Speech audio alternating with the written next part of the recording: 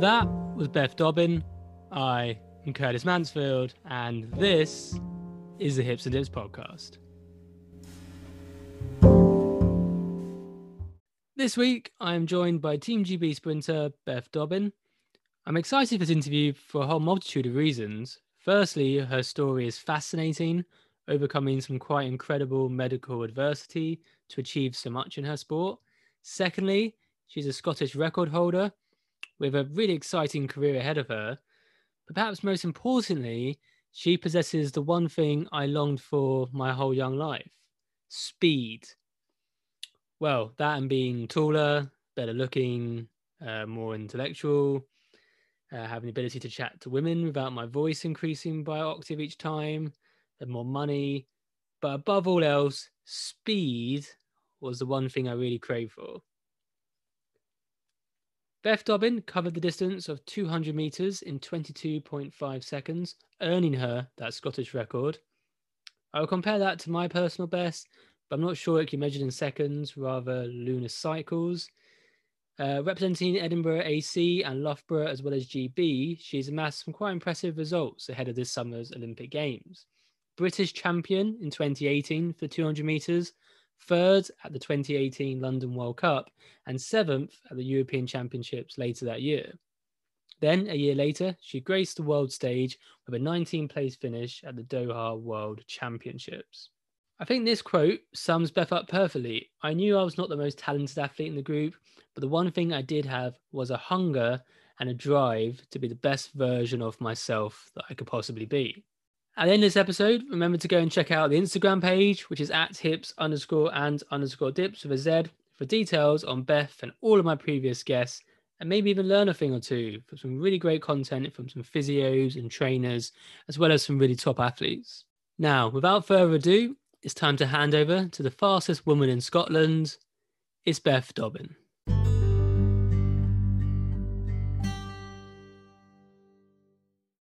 Right, really excited for today's guest in Beth. So Beth, how are you doing? I'm very well, thank you. Yeah, I'm plodding on as usual. Yeah, it's really exciting to have a guest who's on that sort of start of that Olympic journey, or at least the start of that Olympic year. Obviously a year later than you probably planned.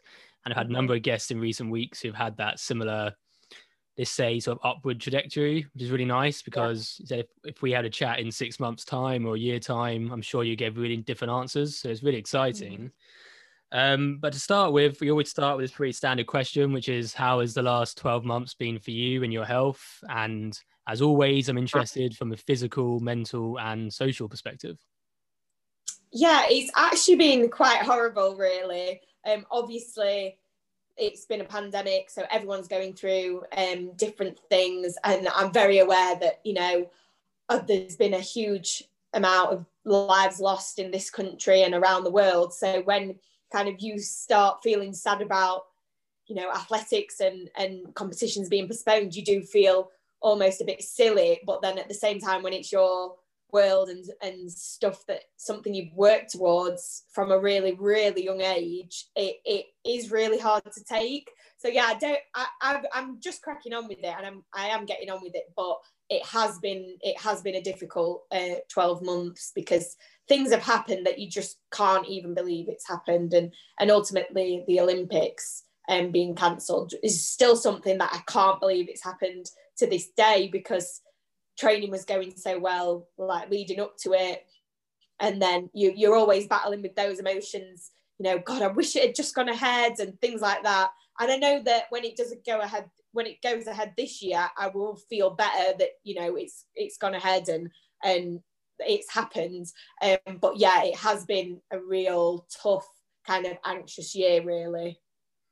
Yeah, and that's interesting as well, because you're an athlete who competes in sprinting, which generally means you haven't got the longest career. I think on average, I'm not sure what the exact number is, but I'm thinking sort of early to mid 30s would be the sort of the end of a sprinter's career.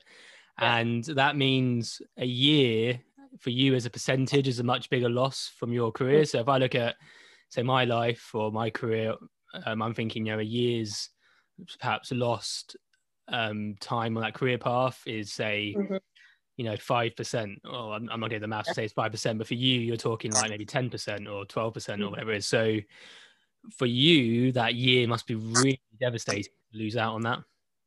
Yeah, I do feel like as athletes, we have been robbed of a year of an already short career, exactly like you said.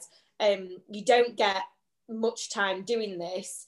And yeah, that's just been taken away from us. And in particular, I feel for those athletes that were kind of at the top of the game and they were the favourites going into the Olympics, because they, like, if the Olympics happened every year, there would be a different Olympic champion, most likely in most events. I think maybe 80% of events, they would have a different Olympic champion. So it's like maybe 80% of the people that were going to be an Olympic champion in 2020, where that won't happen for them in 2021. So it does feel really, really awful. And then also there's athletes that they were planning to retire after 2020. They're in a position where, do they go on for an extra year? The body might be hanging on by a thread with all the injury issues. They might not physically be able to do it. So yeah, it is really tricky for athletes. I do really feel robbed, and I haven't been able to enjoy, because we trained from like October to March. That's your kind of winter training block. And we did all those awful, really, really tough sessions. And then it was a case of kind of, for what? There was no competitions to kind of show what you did and what you worked for. Yeah, and that's an interesting point as well about people retiring, because I can't remember who I was chatting to, and I think it was like a friend of a friend, but they were saying that they already had plans for their retirement, that they'd already accepted a job, say such in amateur events, they accepted a job in like banking, or they decided to go into punditry or whatever it was, and they'd signed contracts, and then suddenly it was like, oh, well, actually, I've got to turn all that down, or they were planning to have a family or whatever it was. Yeah. And it's a really interesting, you kind of forget, I always think about those at the start of their career, but at the end of their careers, yeah, just as important. But can you see positives for yourself in having the extra year of training, almost like a double winter block, I suppose, in many ways? I can, but at the same time, I don't feel like it really works like that, because I think you would never just sit out of a year to get stronger for an extra year. If you did, athletes would do that 2 years prior to the Olympics if that was the best for you. So I feel like a lot of athletes, I think, are trying to stay positive and saying stuff like that, but I don't actually deep down agree with it, because I think, yeah, that's not what makes you a good athlete. Obviously you need to train, but nothing replicates the competition, and nothing is the same as running how you would run in a competition, and you reach speeds that you just wouldn't reach in training. So I do feel like, yeah, that has, I'm trying to see positives, but I just can't see that as a positive. I think you've got time to kind of have a bit of downtime and work on different things, and that can be a positive. But I still just think, yeah, it's such a shame that we've all missed a year of our career. Sorry, I'm not sounding very optimistic at all, but yeah, that is just my honest outlook on it. I don't feel happy to have an extra year. Maybe if my training hadn't gone so well and I'd been injured, I would be kind of grateful for the extra time, but my training had gone well and I didn't want any extra time. I felt ready to go. So yeah, I'm probably in a different, because athletes get injured really, really often. There'll probably be a lot of athletes out there that did get injured on the lead up to Tokyo 2020, and so we won't be that disappointed. They feel like they've got an extra chance, whereas I just wasn't in that category. Well, yeah, I mean, that's honesty is the best policy, so I'm glad we started on that note. But yeah, no, I think I agree, and I think it's true that there's gonna be a lot of athletes who are going to win medals, like you said, who wouldn't have, and they'll be ecstatic for this extra year. There'll be players or athletes who've got injuries who suddenly now get a second chance at that Olympics, so that'll be the first or the final Olympics. And there'll be athletes who probably would have won a medal last year and this year are going to have leg breaks or joint injuries. So it is going to be a very interesting year. I mean, another guest we had on a few weeks ago, he's a professional boxer, or he's going to be. He's currently in the team. You might have heard of him, Fraser Clark. He's a Team GB boxer, team heavyweight. And And obviously he's planning to turn professional post-Olympics. So that whole professional contract, everything's been pushed back a year. In his case, because he's a lot older, maybe that's a year, well, it's a year less in his professional career. It's a year less of potentially winning, world titles or British titles, whatever it is. So it will be interesting. I suppose you won't really see it until all the dust settles in a year's time, 5 years' time, 10 years' time. Then you can really reflect on how this has all gone. But let's take a slight sidestep. So we always start these episodes, well, more recent weeks anyway, with this little light-hearted quiz. It's a great chance for us to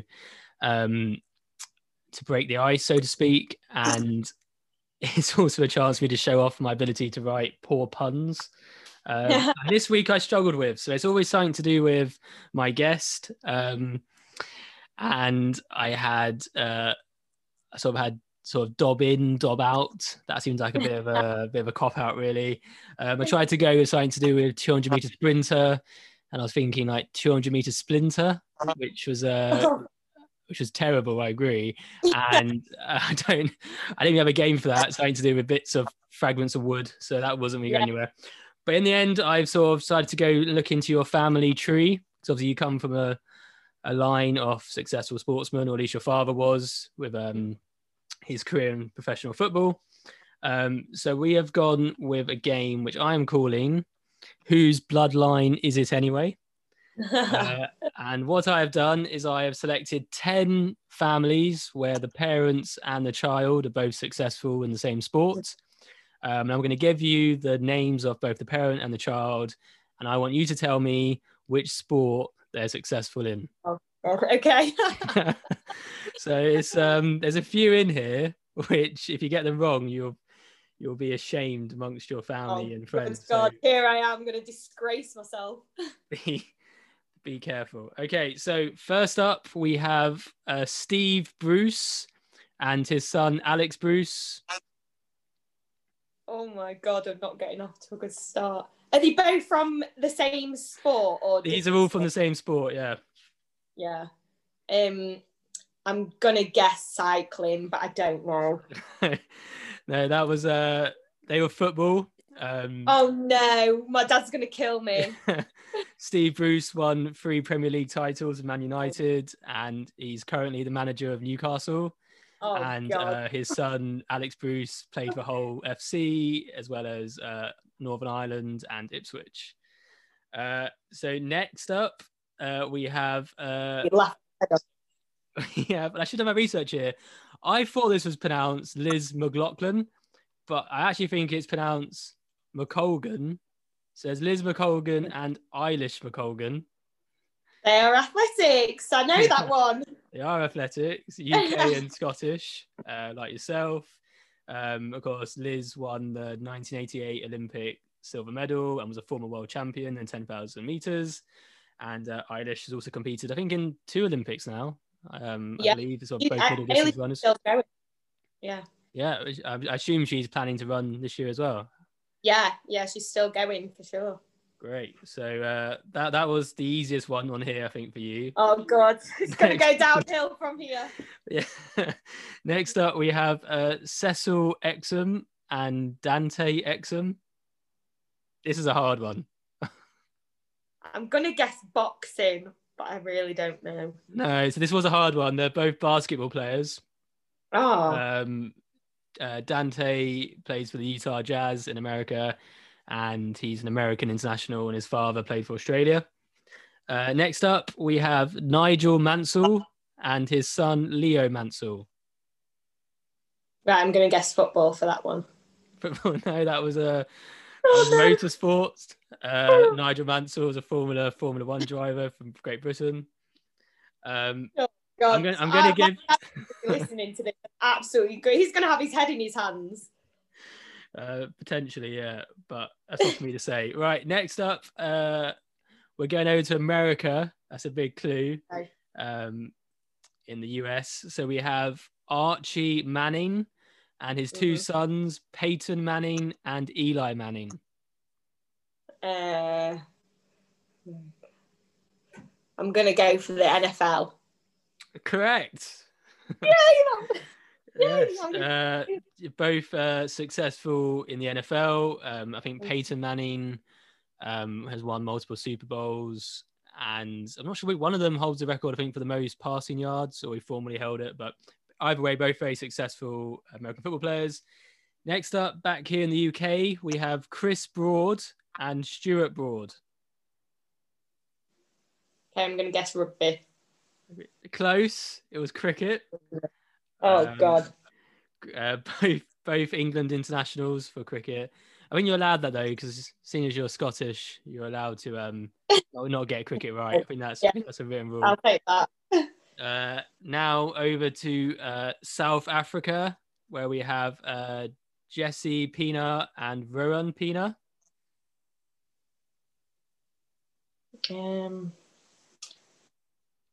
Okay, rugby. That is rugby. Good guess. Rowan Pina. So they're both former Springboks, but Rowan Pina played also in Northern Ireland with Ulster. So last couple now, we have Frank Lampard Sr. and the surprisingly named Frank Lampard Jr. Football, correct. God, that's cheering that I got that right. And then so last couple are both Americans. So we got Bobby Bonds and Barry Bonds. American football. Before you answer, I'll tell you now, they're American, but it's not American football or basketball. It's another American sport. The NFL again? No, they are baseball players. Oh. And finally, we have the late great Muhammad Ali and his daughter Layla Ali. Boxing, correct. I forgot to count once again, which is also a theme of the show. But I think you got about 5. We'll go with 5. Yeah, I'll take that. I think that's not bad. Not bad going. They weren't easy then, for sure.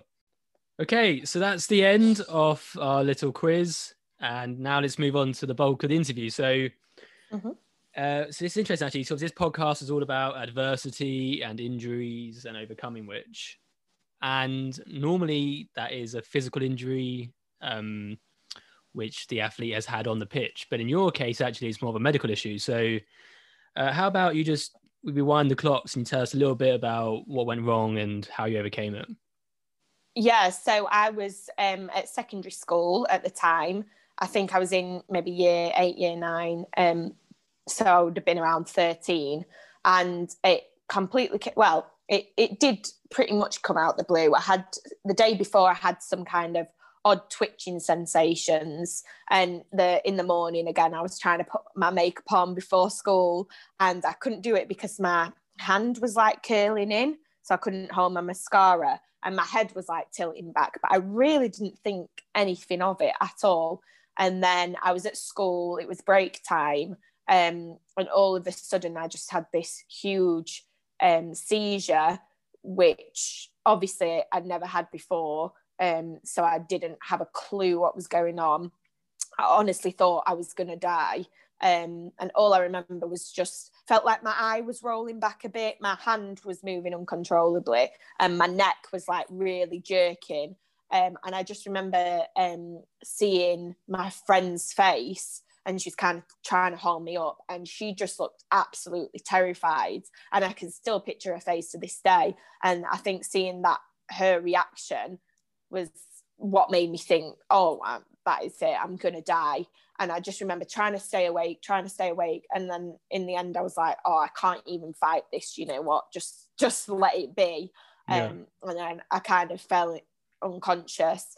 And I think I was out for about 10 to 15 minutes. And I came around feeling so rough. Just awful. Couldn't really talk, couldn't move. People were talking at me and I just felt so confused. And when I got to the hospital, the seizure was that serious. They thought it was a stroke because I couldn't move the left side of my body. I couldn't speak. my dad was there. He came to the hospital and they were asking me whether I recognised him. And I recognised him, but I couldn't say he was my dad. And it was just really, really confusing.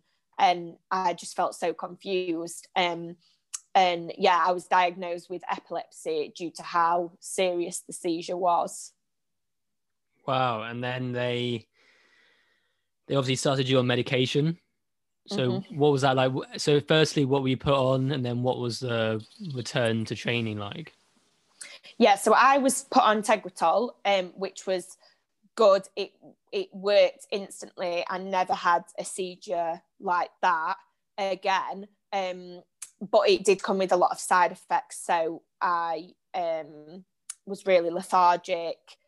They say it affects your balance. I didn't notice that all the time. But I did notice it, and I just felt really tired, no energy. But then on the other hand, I did feel really grateful that I wasn't having seizures like that again, because I was in hospital for I think 4 or 5 days, really confused for a good couple of days after, really frustrated because I was trying to say things and I couldn't say them, and just felt really, really upset. So and I remember the doctor saying, there's loads of different types of epilepsy and loads of different types of medication, and it could be trial and error to find one that worked. So I just felt really grateful that this medication had worked and it stopped the seizures. And then in terms of getting back training, my coach at the time, John, he was really, really good. He just said, no, take your absolute time, and don't come back for a good while. So I think I had around 3 months off, because it happened early October, and I had October, November, December off. And then in January, I started back again. But I just noticed huge differences in terms of like energy at training, and I just wasn't running quick like I was, as quick as I was before. Yeah, I just noticed that. And at the time, I thought it was the seizure, but actually my mum pointed out, after this had been going on like a couple of years, my mum pointed out, do you know what, it's probably the medication. And especially because I just always felt so tired on it. And then when I came off my medication and started running well, I realised that my mum was right. Yeah, and I mean, I'm quite excited right now because this is a rare opportunity for me to demonstrate my actual thing, which I wasted 4 years studying for at university and the first 3 years of my career, which is as a clinical pharmacist. I can finally talk about medication because all that money was well spent. And I'm sat here, I've got my guide to all drugs on the desk. And yeah, I mean, you talk about those sort of common side effects, and Tegretol was a brand name for carbamazepine. And like just the really common, these are the really common side effects: dizziness, drowsiness, dry mouth, fatigue, fluid imbalance, gastrointestinal discomfort, headaches, hyponatremia, which is like low sodium. So all the things which actually that list of side effects pretty much describes the end of a race, I imagine, for most people. You're really tired, your sodium levels are low, you've got really poor fluid balance, vision disorders, vomiting, weight increase. Those obviously, that's not the end of the race, those are general side effects. But yeah, so it's interesting that that's probably in many ways some of the worst effects you could have for medication for your sport, and obviously those are what you had thrust upon you. So what was it like, I suppose, emotionally and mentally, having that clear, let's call it almost a disability, in terms of what the medication was doing to you? It was setting you back in that way?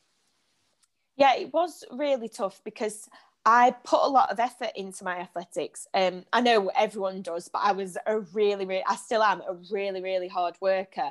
And I just remember even competitions, like crying to my mum when there was a competition called English Schools, and I just kept missing out on the standards year after year. And I just remember one year I just sat on my mum's knee in public at the track, being like 15 or 16. So like, that's not cool to do that at that age. And I just remember crying my eyes out, just like, this just feels so unfair. Because I don't like, I think at the time I wasn't out. I knew what my mum was saying about the medication, but until I came off it, I didn't quite believe it. So it was really tough because I was putting all this training in, and I was just, when I was racing, and I was just rubbish.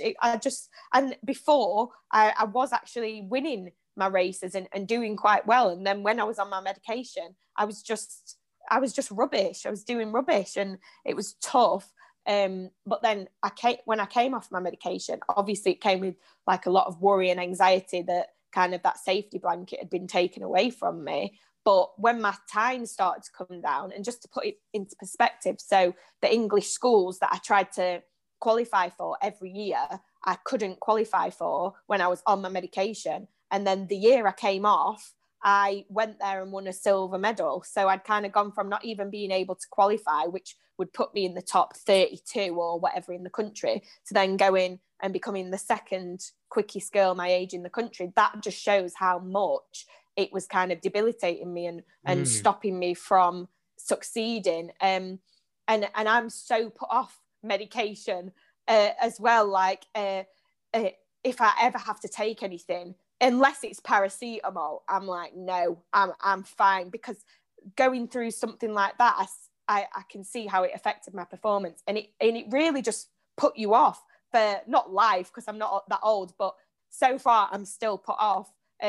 Like especially like with British athletics, we've discussed about kind of managing your periods around your competitions, and that involves taking medication to stop your periods. Well, for me, that is never going to happen. I'd rather have my performance be slightly hindered by my period than take a risk and take medication to stop it, because I just don't know what that medication is going to do to me. It has completely put me off for life, that I will barely touch anything. Yeah, no, I'm very similar when it comes to medication. I really try and avoid it wherever possible, which is quite a strange position to be in as a pharmacist, because I know what the medication does, but I'd rather not use any of it. But obviously in your case, it was very important. You did use it, and you can't underestimate the importance of that. But whose decision was it to come off? Were you really pressurizing the doctors, or was it just time to come off? How did that happen? Not at all, because even though my athletics wasn't doing well, I don't think I wanted to come off, because I felt safe on it. And like you said, even though it creates all these side effects and not nice things, I still wanted to be on it, because coming off it, I thought, am I going to then have another seizure, how I did have? So I actually wanted to stay on it, but my neurologist, he said, you've not had a serious seizure in however many years, you fit the criteria to come off it. And we lowered the dose really, really gradually. And I came off it, and thankfully have been healthy ever since. And looking back, it is the best thing I've ever done coming off it. If I was still on it now, I wouldn't even be doing athletics, I don't think, because I wasn't going to continue running 26 seconds as an adult. That's fine when you're a youngster and doing it for fun, but athletics, it involves committing a lot of your life, and unless you're running quick times, you don't really want to be doing that. So I think coming off my medication was the best thing I could have done. Yeah, and epilepsy is a really strange condition, because it falls into that camp of a really well-known name, but a very poorly understood disease. So I'm trying to think of other examples, but the word is well known. The word falls into normal dialogue. Like, if there's a light that's a bit flickery, people say, "Oh, I hope you're not epileptic," or do you know what I mean, or like something like that, or having a seizure, and people like, it's almost like it's quite colloquial. It's used in joke form and popular culture. But it's a very poorly understood disease, and it's also very poorly understood to the extent it can be debilitating. So you've already mentioned having the fatigue and the tiredness and how that affected your running career, but obviously there's rules around whether you can drive or not, which probably didn't affect you when you first had your seizure, but I probably should know this. This is definitely part of my degree, but there are so many years you have to be seizure-free before you can drive. And let's just say, for example, you weren't you weren't a sprinter, but let's say you want to go into the army or Yeah. drive lorries or be a pilot. There's various rules around that as well. So it can affect large proportions of your life. But obviously it's fantastic you're now off the medication, and that doesn't mean obviously you're cured, but it means you've been well managed, which is great. And hopefully that leaves the door open for you to have a lot of success this year. And I suppose on that note, while we're here, what sort of really are your plans for 2021? For me, I want to just get back racing as soon as possible, and then the Olympics is obviously the big goal. We got it taken away from us in 2020, so yeah, I just really want to go out in 2021 and have a really good season. I always kind of my main goal is to always run faster than I have done the year previous, but obviously in this case it'll be 2 years previous because of the pandemic. That's kind of what motivates me, because I find it much better to motivate myself, to compare myself to myself. So what did I do last year? How can I improve on that? And obviously the Olympics falls in with that, and now kind of the level I'm at the moment, if I run PBs and, you know, have a good season, that will put me in contention for the Olympics as well. So yeah, I'm quite intrinsically motivated in terms of what I want to achieve is being like the best athlete I can be, and what everyone else is doing, it never really worries me or bothers me. I always just want to improve on myself. Yeah, and we're entering into quite a golden age of British sprinting, both on the men's and the women. Actually, the men's had their, well, they already are, they still are in a peak, but they had their peak a little bit earlier. But the women now are really coming into their own, which I imagine means there's a lot of competition for relay places in particular, which has always been a great chance for especially British athletes to win medals at the Olympics. So as a British team, A, are you involved in the relay, and B, are you targeting a particular place? Are you just going to pick up numbers, or have you got particular targets?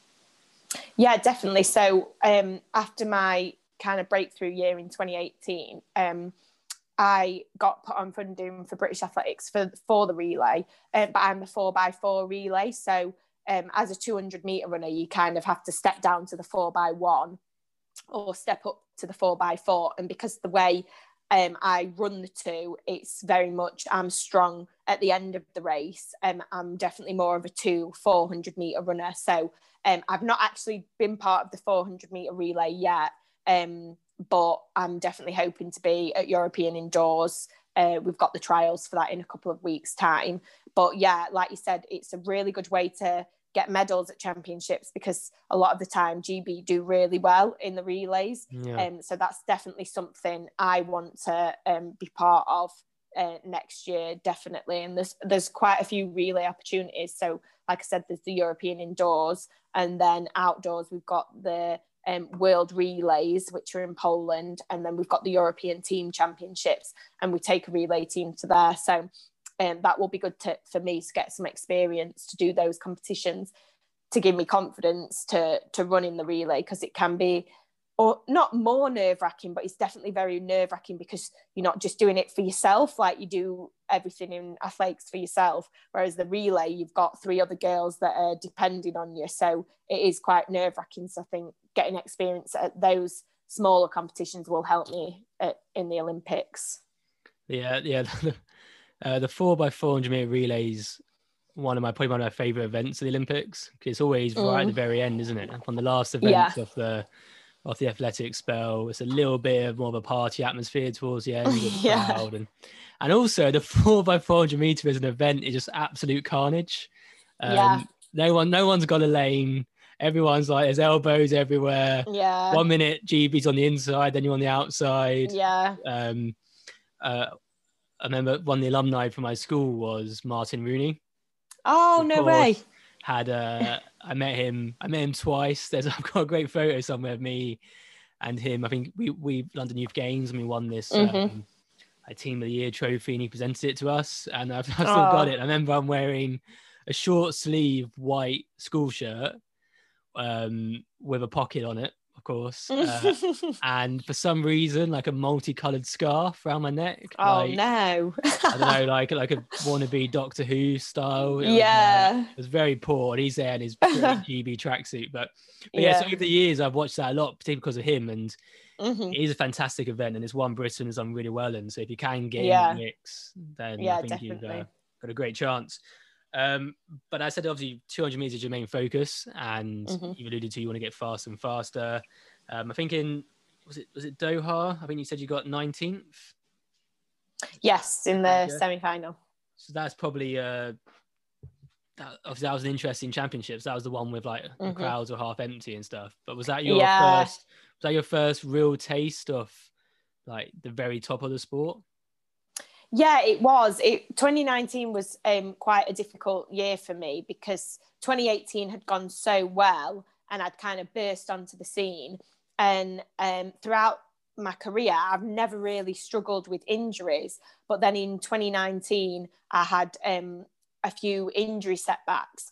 I still managed to make the team for Worlds, but it wasn't really an enjoyable experience because I was carrying a bit of a niggle going into it, and then I picked up a bit of a niggle out there, and it just was like not a good year, and I just don't feel like I fully enjoyed my experience at my first World Championships, just because I went in there feeling unprepared, because I'd missed training and like I said, picked up a niggle during the season that kind of got better, and then I went to Worlds and picked up a different niggle, and so it was just, I feel like because my body had gone quicker than it had ever gone before the previous year, 2019 just seemed to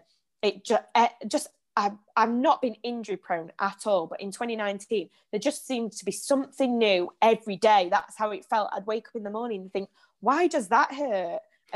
So yeah, it was 2019 is a bit, even though I managed to run a PB, I qualified for World Championships. It's good looking back on it now because I think, how did I manage that when I missed so much training? But yeah, Doha, I don't really have fond memories because, yeah, I just didn't perform how I wanted to. And I don't think necessarily, I beat myself up at the time, but actually I just missed so much training. I was never going to be in great shape. So yeah, it was disappointing. And I think that's why I was even more disappointed when the Olympics got cancelled, because, you know, I'd felt disappointed about Worlds and I didn't feel like I had the chance to kind of showcase a good season. I wanted to prove to myself and kind of everyone else that, you know, I can have another good season. But obviously that's moved to this year now. Yeah, and I saw this great quote from you actually, in an article you were featured in, which was, I knew I wasn't the most talented athlete in the group, but one thing I knew was I had a hunger and a drive to be the best version of myself that I could possibly be. Now, that, of course, is inspirational and sort of highlights a great work ethic, but it also says to me, as someone who struggled with injuries in the past, often the people who work the hardest and have that hunger are the kind of people who push through injuries, overtrain, underrest, and so on. Is that something that could perhaps be attributed to you as well? I don't know, because up until 2018, I've never really experienced any injuries. And I'm quite lucky. My coach is really good in terms of making sensible decisions. So I don't really make any of my own training decisions. My coach will, you know, decide what sessions I'm doing and things like that.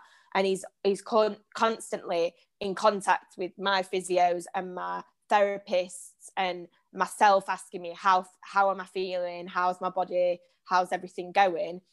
So that almost wouldn't be possible. I'm definitely, if he gave me, sometimes on our program it will be 8 to 10 reps, there's people in my group that they're doing 8 if they see 8 to 10, and I'm the type of person, I'm doing 10 if I see 8 to 10. So there is little things like that, but because he's so much in communication with my physios, like I said, and myself, that just doesn't really happen, because if I'm feeling something, I will either tell him or tell my physio, so they're aware of what's going on, because you can't fix something unless, you know, you tell the experts on it.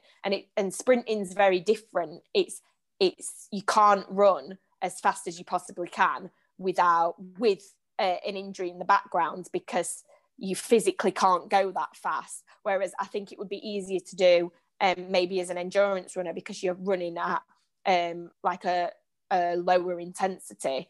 Whereas sprinting, you can't. It's really hard to physically push through things, I think.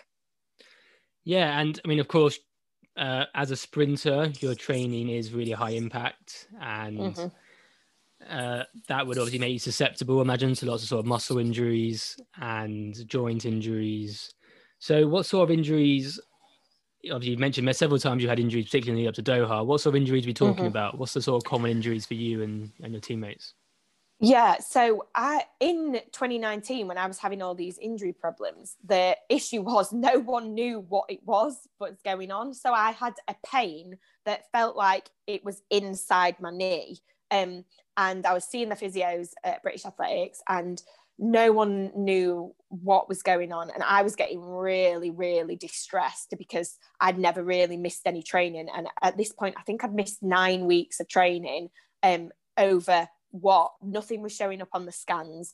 No one knew what it was. And then my coach was kind of like, right, enough's enough. We're going down to Oxford. You're going to see the physio I used to see. And I saw him. And then that night I was able to train.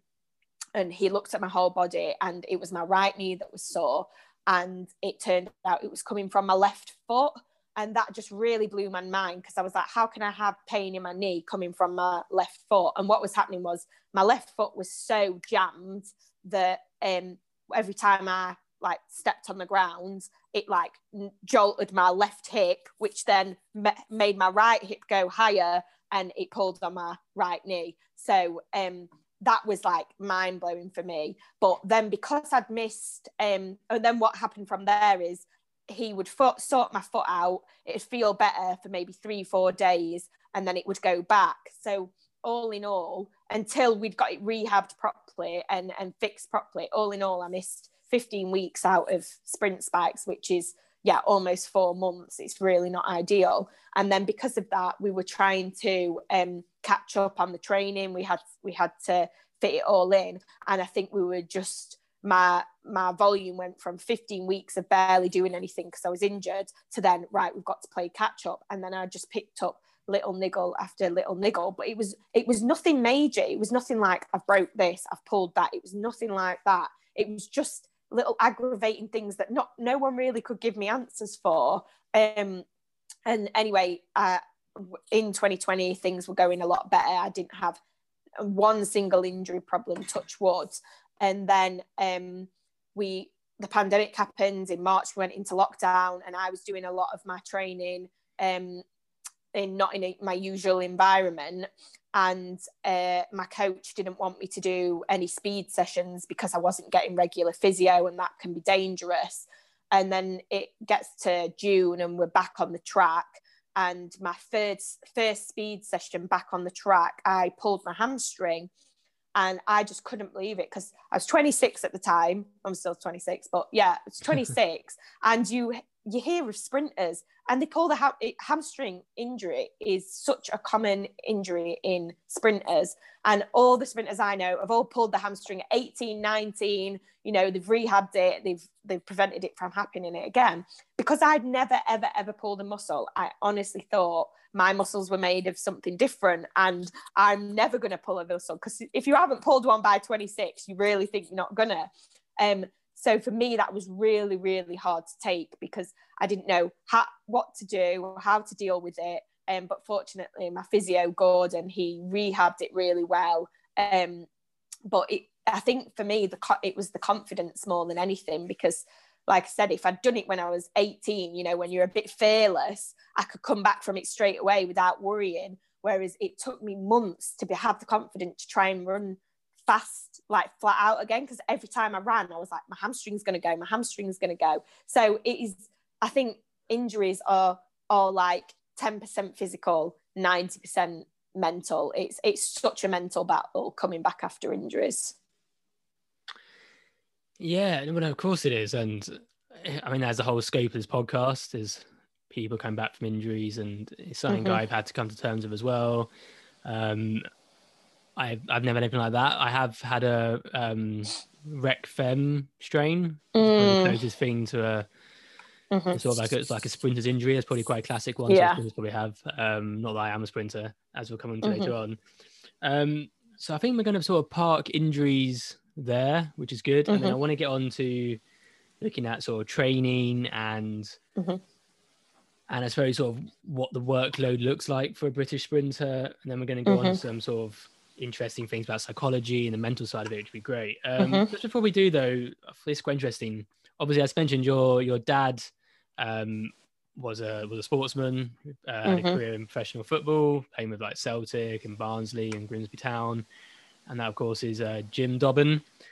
So what kind of influence did you have growing up in a sporting family? So my dad, I just remember him being like really active around the house. He was always doing like circuits almost in his room, press ups and things like that. And me and my dad started going for runs together when I was really young. I was still at primary school. And I just remember just really enjoying it. It was like a nice way to spend my Sunday mornings. And I really fell in love with like the pushing myself and I just really enjoyed it. And then from there, I got into like the cross country side of athletics. So I wasn't always a sprinter. And yeah, just going for runs with my dad really helped me. Just taught me hard work and just taught me pushing yourself in exercise, which it isn't always easy to do. And I think if I'd not learnt that at such a young age, I don't think I would have the work ethic that I do today, because things are so much easier when you learn them when you're younger. And it just really drilled that into me. But even though my dad's from a sporty background, he never like pushed me or anything like that. It was always me saying, Dad, I want you to take me to the athletics club, like pestering him to take me, rather than them, my mum or my dad, putting too much pressure on me. And they always supported me. They always came to watch me race, but they weren't pushy. You know, if I said I don't want to do it, they would have been disappointed, but that it would be my choice.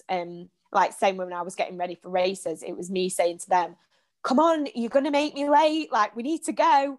Whereas a lot of other parents would be getting their kids up and saying, come on, you're going to be late. My parents weren't like that at all. And I think that then helps me now, because my coach is sometimes like on the back of some of my other training partners saying, you need to do this, you need to do that. Whereas he never has to do it with me, because I'm not doing this sport for anyone else. It's too hard to do for anyone else. I'm only doing it for myself. And I think that I've definitely got that from my parents.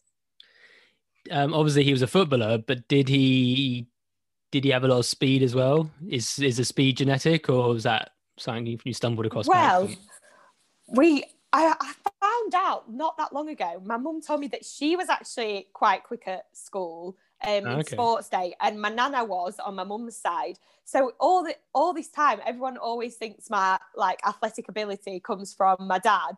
But actually, my mum said she thinks it comes from her because she was quick at school. I think she did the high jump or something like that as well. I can't actually remember.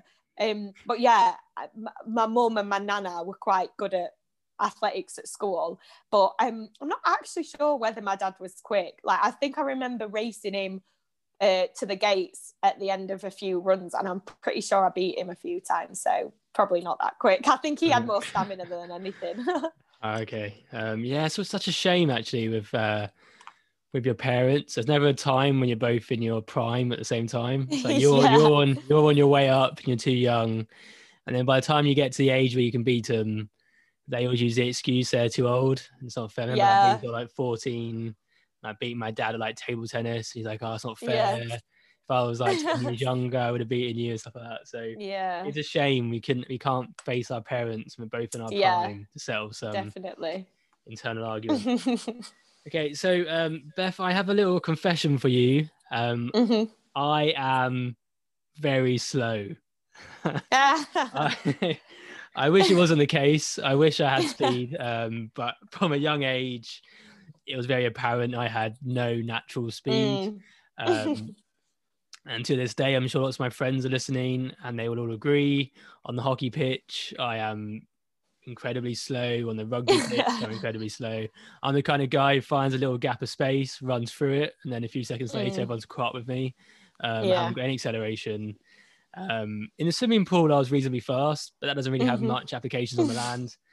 So when we get on to these next subjects, I wish I could offer great insight into my life as a sprinter and my knowledge of speed, but I've never have no knowledge of moving at any sort of pace unless I'm on a bike or a car. So unfortunately, I can't really help with that. But I am interested to know a lot more about what it takes to be a sprinter. So firstly, kind of what does your training week look like on average? So with sprinting, obviously it's a power event. So we do a lot of gym stuff. So we'll have 3 gym sessions a week and then maybe a circuit session as well. So it's a lot of explosive lifts, building strength. So depending on the time of year, so kind of in the winter, we'll be doing a lot of heavy like squats, deadlifts, things like that. And then we do a lot of power cleans, like Olympic lifts that like quick and snappy to help kind of your start of your race.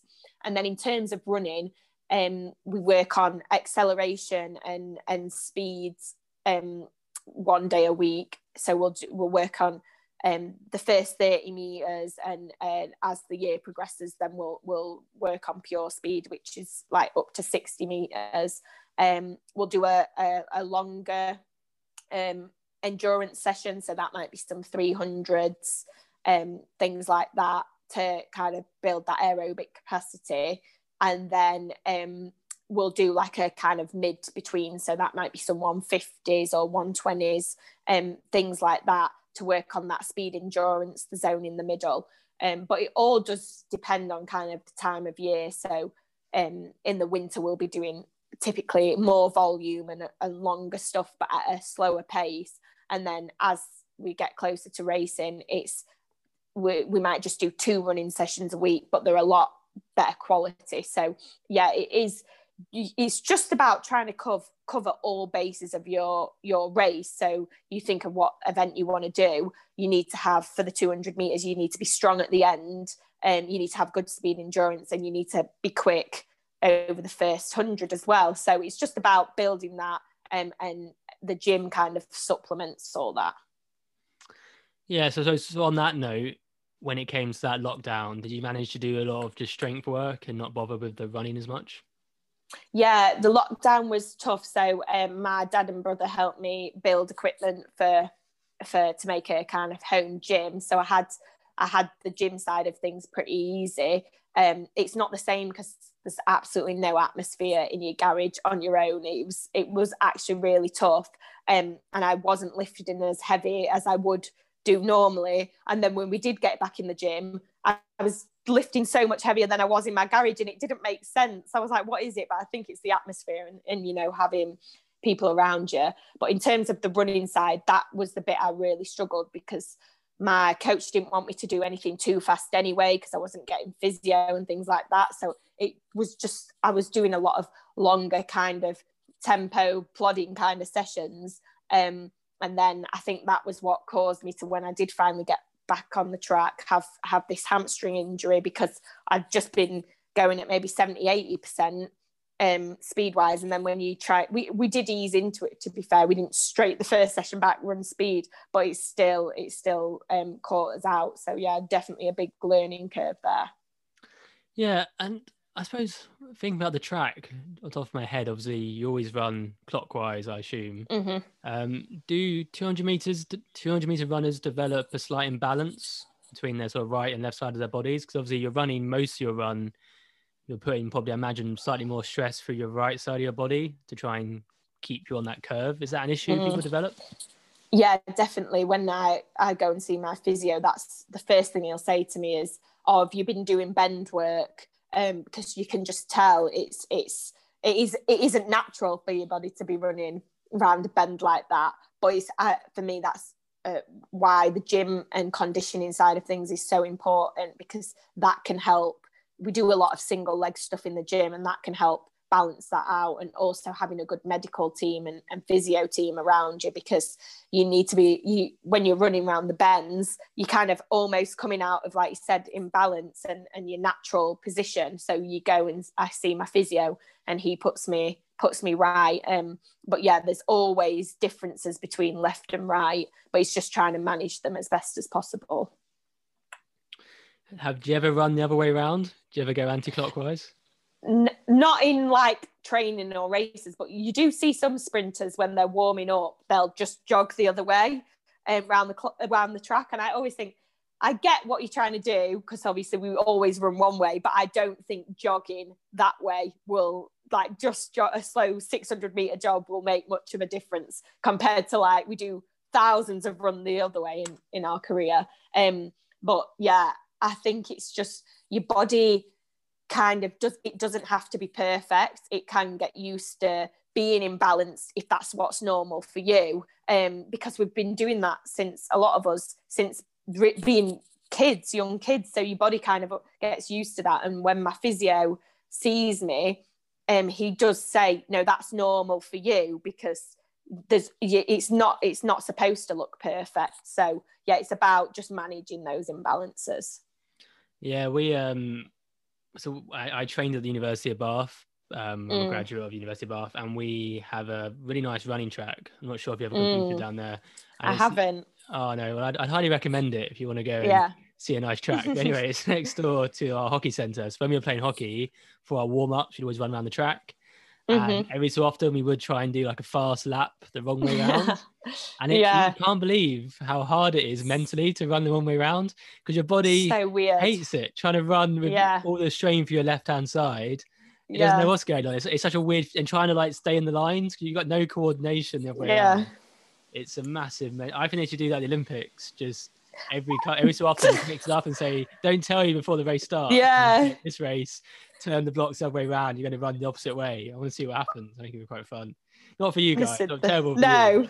As a spectator sport, I think that would be quite good. Or get one person to run the other way, like in cycling, get one person to go the other way.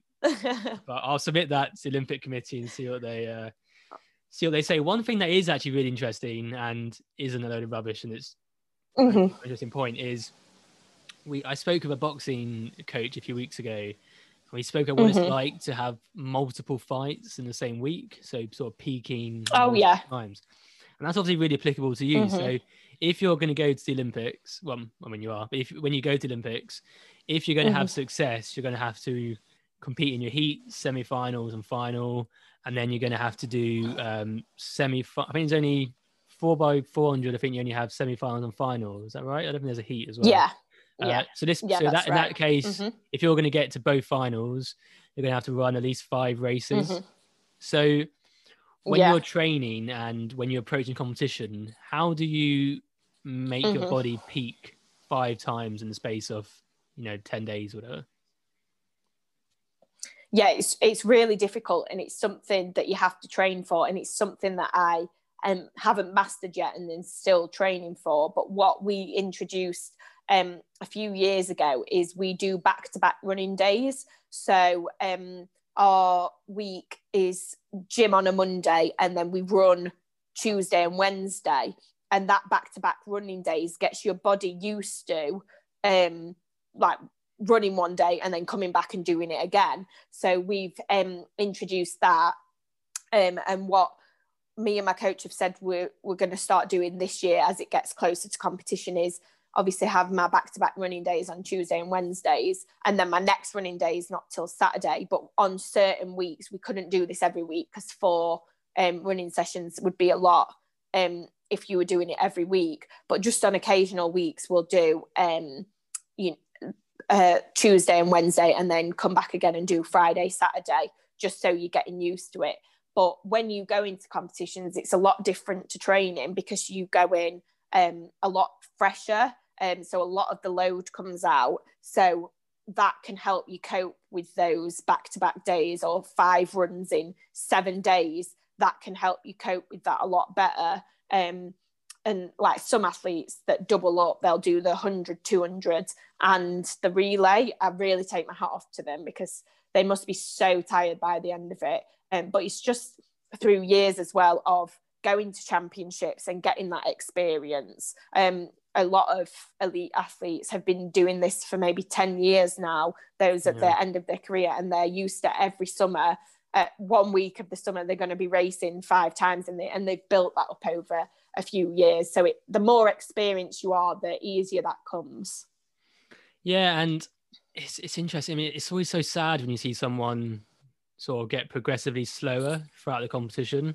Have their fastest time in the heats and then slightly slower in the semi-final, and they might make it through to the final, but then they end up coming towards the end of the pack and with a much slower time. I remember a few years ago, obviously not to criticize him because he had a great competition, but I think it was Adam Jamili, who someone you came across in your sprinting circle, and I think it's when he came 4th. I'm trying to remember, was it the Olympics or was it the World Champs? I'm not sure, but obviously he was behind Usain Bolt, and I think it was De Graaf and several others. Obviously, I think that was Rio. Yeah, and I think he came in 4th, and the time he ran in the semi-final, I think probably would have got a medal. And obviously, there's various other things involved in that. There's the pressure, and the all the mental side and the psychological side, etc. But it always is a shame when you see athletes get steadily slower, and it must be such a hard thing to manage, because you obviously you want to run fast times every time, but equally you want to save your body as much as possible. So I mean, I don't know how you really approach that, and obviously it makes a difference the better you are. So someone like Usain Bolt, where he had that pace and abundance, he could afford to only run half the race and then back off a lot towards the end and save himself. But if you're just fighting to get to the next round each time, you have to run a full pace. So it's a really hard thing to try and manage. Yeah, it is, definitely, because if you're, like you said, if you're not one of the top guys, you have to run flat out in every round in order to make the final. So the top dogs are really a benefit, because they can afford to run 150 meters and shut down the last 50 meters. So they're a bit, that it does make a difference. It just makes them a bit fresher going into it. So yeah, it is a tough one to balance, but I think it's about, whatever heat, semi-final, you have to run it as if it's a final until a certain point. So like for the 200, you want to be well clear off the bends, and maybe with, 30 meters to go, if you're clearly in the lead, then you might be able to shut down a bit or just coast a bit, but you have to be kind of out of the woods and run it hard until you're safe, really. So when you're actually running, do you have a good understanding about where you are in the race, or do you run sort of somewhat blind? Like, imagine, so I've got no experience of running at more than a very slow to brisk pace, but what the sort of speed you're running at, I can imagine it's a little bit tunnel vision at times. But do you have a good idea? Are you thinking, I think I'm in 3rd, I think I'm in 4th, or are you very much just like, there's a finish line, trying to get to it as quick as I can? Yeah, the best racers are the ones you finish and you think, I don't have a clue what's just happened there. I don't know what's gone on. I don't know where I've finished, because you've completely just switched off and ran your race naturally, and what's natural for you. And you focused on your own lane. And I know from my experiences, when I've ran well, it's when I've just completely focused on myself and not really been aware of what's going on. You will be like, there will be some awareness, but yeah, I just try and completely focus on myself, because everyone runs the race differently. There'll be girls that are really quick over the first 100, but not as quick at the second 100, and people are at the opposite. So if I'm definitely slower over the first 100, if I'm then panicking being behind the girls, then you tighten up and you don't run well. So it's just about running your own race, what's natural for you. Yeah. Okay, so let's get into race day itself. And I've been down to the London Olympic Stadium a few times, and I've seen where they've got the warm-up area, which is obviously still there. And obviously, ironically, it's actually the only running track in the area, because the other ones kind of got pictures up of it. But what's it like pre-race for the warm-up? What do you do? How do you get that correct balance of being warm and prepared to run a fast time without being exhausted? It's about knowing what works for you. So in my training group, there's some people will train and their first run will be their best run, and that's where they feel the freshest and they get tired after that. I'm a different athlete to that. My last run will be my best run. It takes me a while to get going. So because of that, then you adapt your warm up to that. So my warm up can be quite long and I don't necessarily tire from it. If anything, I need it to get my legs turning over. But it's weird. There's a lot of nerves, obviously, around race day. A lot of, stress, anxiety. But a lot of the time, once you start warming up, that kind of can disappear. I know that's what's happened to me in the past. I've been so nervous for weeks sometimes leading up to big competitions. And on the day, I remember in British Champs in 2018, on the day, oh God, I didn't even want to race. I was terrified. I was so scared. But then I start warming up. You see your coach and your training partners that are there competing as well. And that just relaxes you. And I remember being oddly calm at the British Champs in 2018, just feeling like, I wasn't worried. I knew I had what I had to do, and I kind of visualize it in my head and go over my race plan and kind of have a set routine every time. But it's you can be oddly calm when it comes to actually being on the start line. Fantastic. And where was I going with this? Oh yeah, what sort of mind games do you get behind the scenes? Do you have any of those big name athletes who like to sort of mess around? Any elaborate stretches or loud music, or give me the evils? Any sort of kicking a water bottle over? What's it like behind the scenes? I'm lucky. I've not really experienced much like that. I mean, you get the odd thing, are they trying to make me feel uncomfortable? But it's nothing that you could pinpoint and say they definitely did that. I think it's I think we've grown as a sport. We're not kind of athletics, they don't really trash talk each other like boxing or other sports like that. It's very different. And a lot of events, actually, they get on really well. And sprinting's a bit different. There is a bit of tension in the sprints. But things like the pole vault, they're actually all mates. And when one of them jumps well, they all run over to each other and hug each other. So it is very different because they spend a lot of time out there competing together.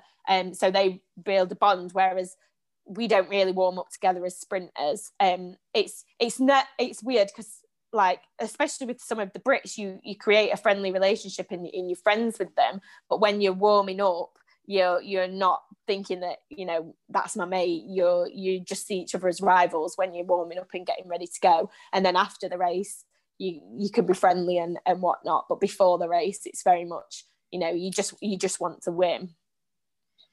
And do you allow yourself to get distracted at all by what's going on in the stadium while you're warming up? Like if other heats going on or other events or other athletes competing, does that ever put you off?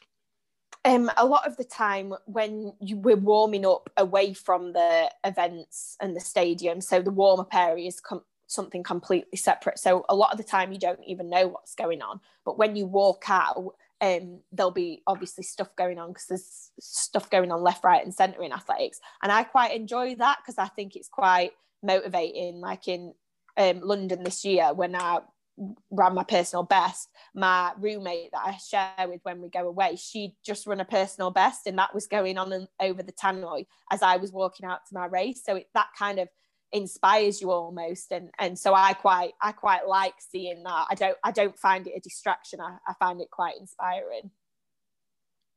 And then finally, looking at this sort of race day, you're on the start line, you're in the blocks, and there's always that quite uncomfortable pause between, when you're getting down, you're looking at the floor, you got your hands, you got your feet in the blocks, and then just before they go sets, and then obviously the gun goes, there's that quite long, what I imagine for me would be a really uncomfortable pause. What goes through your mind in those sort of 2 or 3 seconds? I actually really like a long hold, which is so weird. Not many people do, but as a 200-meter sprinter, you get held for a long time because the starter's got to look from like lane 1 through to lane 8, which is it's not in a straight line like it would be the 100. So you're in quite a long hold. But so I quite like that. I'm used to that. But all I'm thinking of, as soon as you hear anything, which it will be the gun, you just react. All I'm thinking of is just react. And a lot of athletes like don't do that. They like to clear the mind, whereas I like my mind to be like quite awake and quite focused and thinking, right, the next noise you hear, obviously it's not ideal if it's a crowd noise, but that never normally happens. You're so tuned to hear that gun, you're just listening out for it, and you just need to go as soon as you hear that, because in sprints there's not much margin for error. Like if you react a tenth of a second slower than your teammates who you're racing, that's the difference can be the difference between first and last. So it's really, really important you react. Well, yeah, obviously, and I said I've never been in that position. I remember going back to school, and I remember sort of doing sprints, and we never had that scenario. But I'm the sort of person, I think I'd really hate that long pause. I think once I think I'd be overthinking things, thinking about the race too much. Whereas it's same for anything. I quite like, whether it's hockey or rugby, just to be in the moment. I hate having time to think about it, whether that be because it's like a yellow card or a red card or there's a penalty. Anything that pauses the game is never really a good thing for me. So we're going to move on to a few bits just to sort of round up in a moment. But just before we do, one thing that sprung to mind actually is the IAAF. Yeah, the IAAF have put a lot of effort in recent years, I think, to try and really grab hold of the Usain Bolt effect that athletics has had. So making it more mainstream, making it more exciting, more accessible for the fans. And one thing they've really tried with the sprints is to have somewhat forced personality. So what they've been doing is, I think I've seen, you might have seen over in Doha in particular, they have like the walkout music, they have like the big like GB flag, and then you have to walk out, especially as a relay team, and you got to stand there. And everyone does like the Charlie's Angels pose, which is like, that's a box. If you're a female runner, Charlie's Angels pose, and then move on. I think if you're a male runner, it's like show the guns and then move on. But yeah, so that's something they tried really hard to try and sort of ramp up the atmosphere. Do you think that's a good thing? And do you think that's going to help grow the sport? Or for you, is it just a bit of another sort of fad? What's your views on that sort of stuff?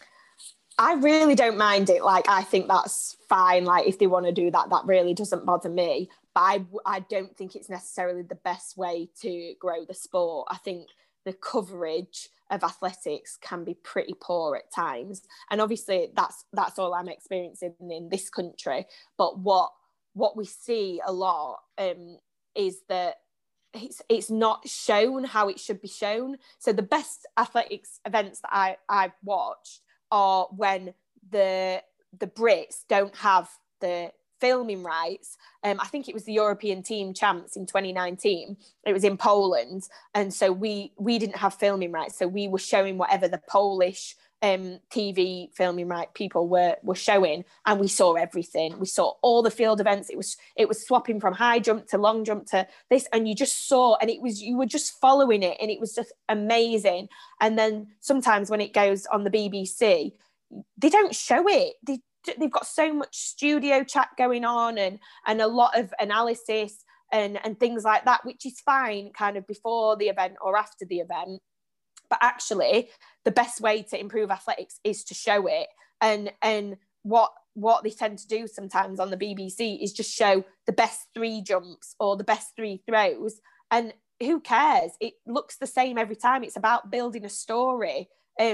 Well, I say it looks the same every time, not to people who know what it's like, but to the general fan, a throw is a throw. It's about building that story. Like this year at the British champs that went ahead, Harry Koppel, a pole vaulter, he jumped a British record on his last attempt. Now, if that was shown on the BBC in the normal fashion, they would have just shown the attempt and everyone would be like, oh, well done, he got over it. Whereas when it was shown outside the studio, it was still on the BBC, but it was only commentators involved. They were explaining it's a British record, and it showed him failing it twice. So then when you go for the third attempt, you're really excited to see it. And when he did it, I was like screaming my head off. Whereas if that's just shown as one random jump with no context, it's hard to follow. And we've been saying this for years, but it's not changed. But yeah, it needs to be improved because the studio chat isn't helping at all. No, I certainly agree, and I think I remember the competition you were speaking about, the Euros in Poland, and I think I remember. Yeah, I think I really enjoyed that again because I think indoor athletics in its own right is actually quite a good way to grow sport as well because it's smaller tracks, bigger atmosphere, more intimate venues, which is obviously great. Another good example, which I've come across, I'm not sure if you're familiar at all with swimming, but a sport which has probably the similar issues that athletics has in terms of every 4 years, it's massive. You can't get a ticket to see it, and it's sold out stadiums, and it's amazing. And, you're on the covers of magazines and cereal boxes, but then no one really cares for the next 4 years until it comes around again. So there's a lot of parallels between swimming and athletics. But what swimming have done over the last couple of years, and it's been driven a lot by people like Adam Peaty. They bought this, what they call the International Swimming League out, which, if you don't know, anyone at home doesn't know, is basically a way of having a swimming competition throughout the year, but with teams, so like professional teams. So they've got, I think they're called the London Roar, inspired, I think, by Adam Peaty's lion tattoo. And there's, oh God, I can't remember the rest of the names now. There's loads of different names. There's a team based, I think, in LA. There's one based in Budapest, I think.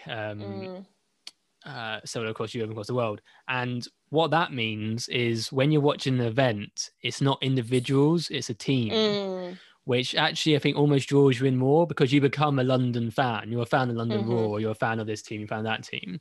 So then you watch every race and you want to see that team. So I think if the team wins, they get like 8 points for that race. If they come last, they get 1 point and so on. So every race matters. And I don't know whether that's something athletics could potentially pursue long term. And it would mean, like, say, for like the Diamond League events or the equivalents, obviously your championships obviously represent GB and the same as you do in swimming. But for those lower key events, it means you get a fan base. So you would compete, let's just say it's the London, well, would be unimaginative, let's take the same name. You'll compete for London Roar, and every event you do in the Diamond League, you're getting points for that team. So you can be a kid at home and you can support London Roar. So every event you're supporting whichever team is wearing the green outfit or whatever London are wearing.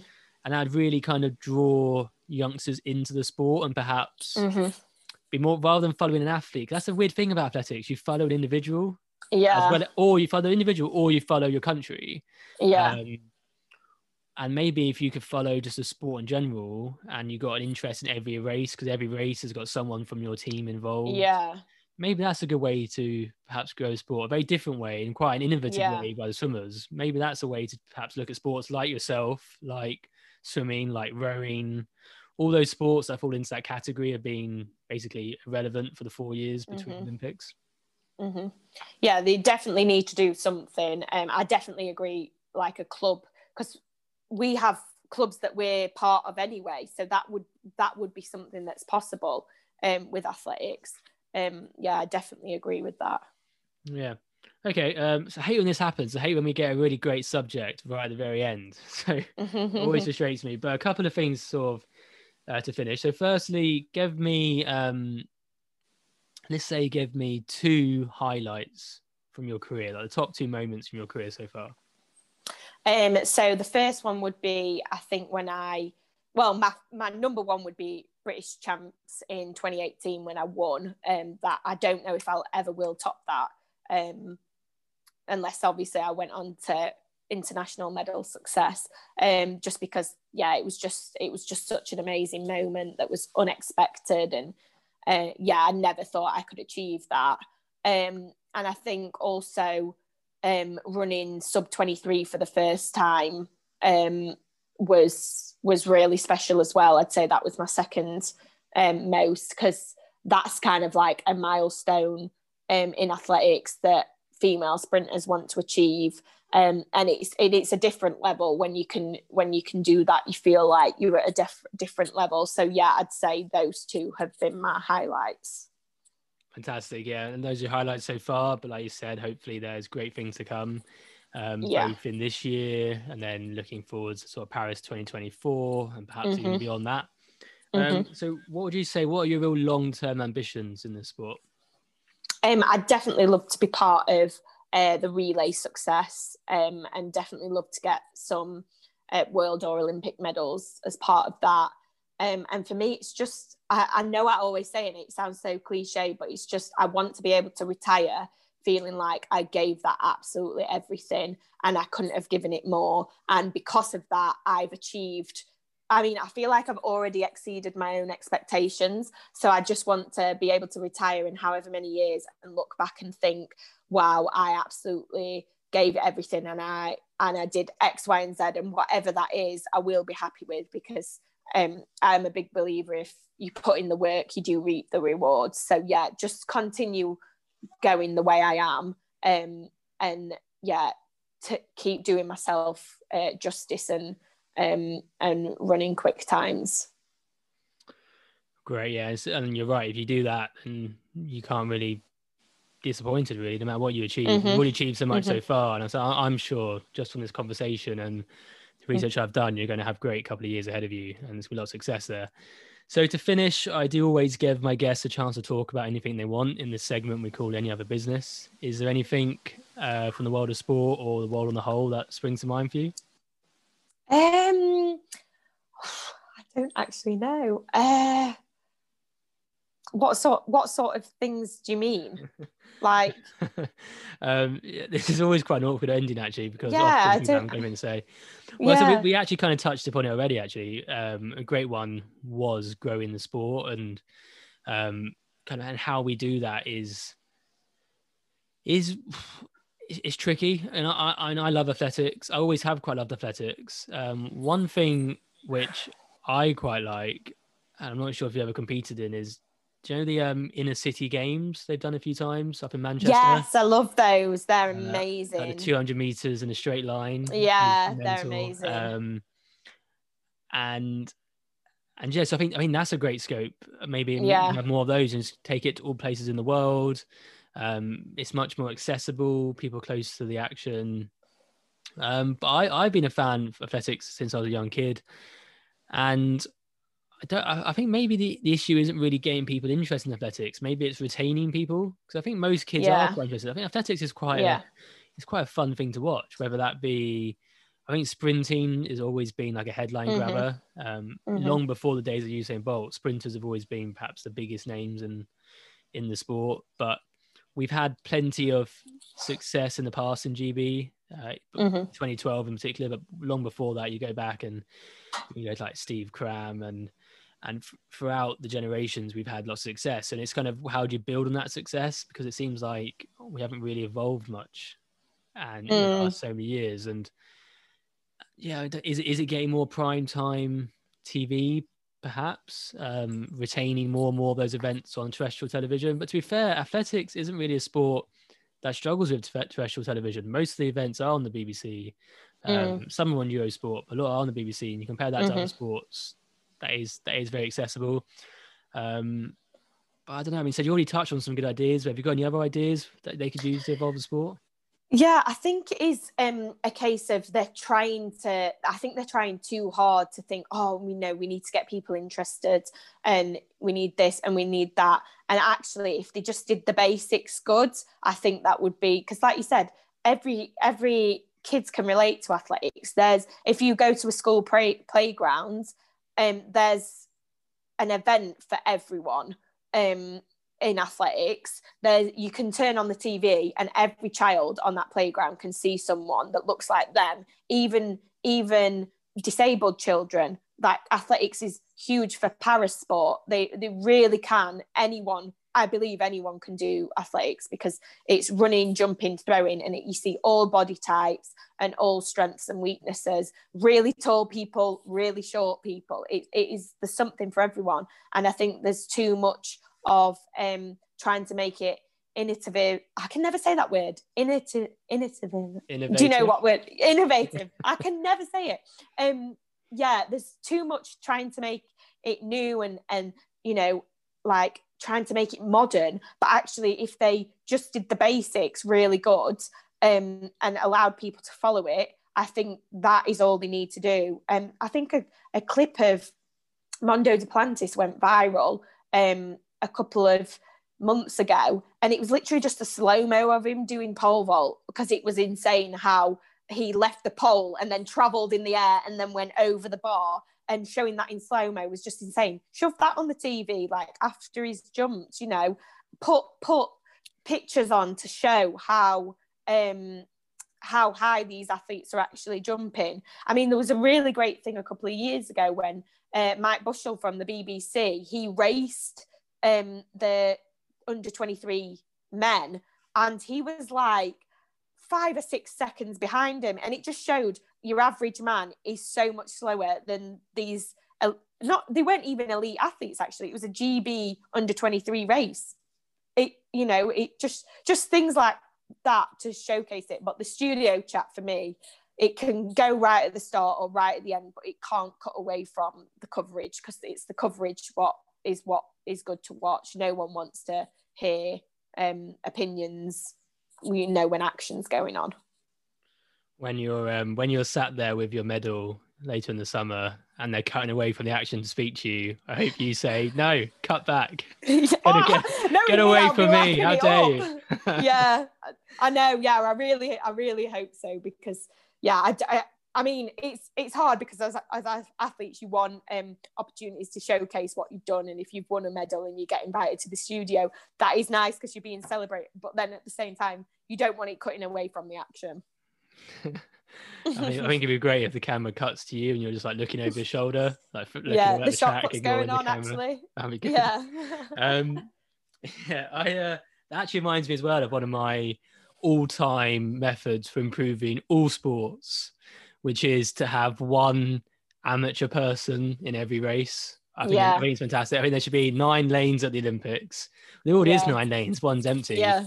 And just put like me in it, or just a normal bloke. And it's amazing how far behind, like, you think these guys are running fast, but if you see Usain Bolt running and then some normal person running next to him, it's amazing how far behind he is. You're talking like he's not even, well, he's never mind in the camera. He's not even barely in the same stadium as the runners by the time they finish. And I think it'd be great. I want to see a swimmer, and I want to see just some normal local swimming pool swimmer dive in.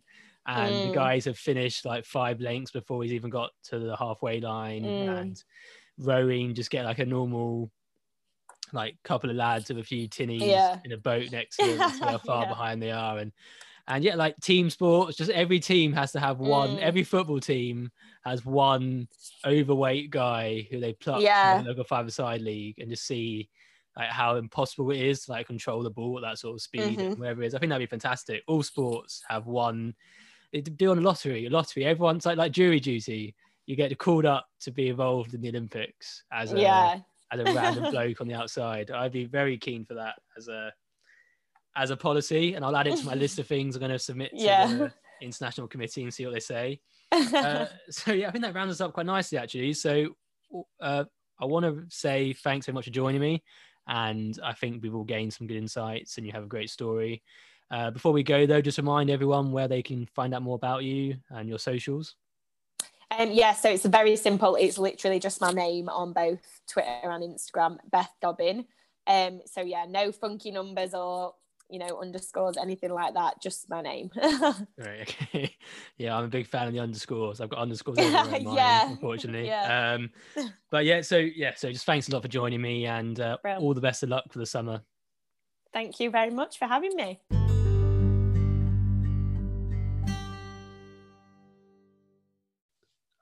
That was class. Beth was fantastic. The 200 meters is one of my favorite Olympic events, so I will certainly be watching out for her in this summer's edition. A lot of people opt for the 100 meters as their preferred sprint race, but I'm afraid those people are wrong. There's been some truly iconic 200 meter races in the past: Bolt in 2009, Johnson in 1996, and Allyson Felix in 2012. The reason why it is the best event out of the sprint classes is because the first 100 meters, you have no idea what is going on. And then suddenly the bend unwinds, that stagger breaks down, and it's just a mad dash for the finish. The noise of the crowd swells as people realize whereabouts everyone is in the race. And it's twice as long. Twice as much can surely only be a good thing. Remember to go and check out the social media, which is at hips_and_dips with a Z on Instagram, and also Beth Dobbin, which is BETHDOBBIN on Instagram, to track her progress ahead of this summer's Tokyo Olympics. I hope those of you in the UK have enjoyed your Easter bank holiday weekends. I personally am playing my first round of golf this week in 2021. So I purchased around about 20 extra balls, which should be enough to get me round that first round in one piece. I'm very excited, but make sure you get out and make the most of our increased sporting allowances over the coming weeks. If you follow the page, make sure you come back next week as well for episode 23 with Kirsty Way from Team GB Trampolining, a really interesting guest and a very entertaining storyteller. Finally, for this week, I would like to dedicate episode 21 to my late uncle, George Aldersley, who recently passed away. He will be missed by the whole family, and I don't think life will ever be the same for us again. An avid sportsman in his younger years, he never made it onto the podcast as a guest, but I'm sure he could have entertained us with anecdotes on golf, football, and perhaps his biggest passion, fishing.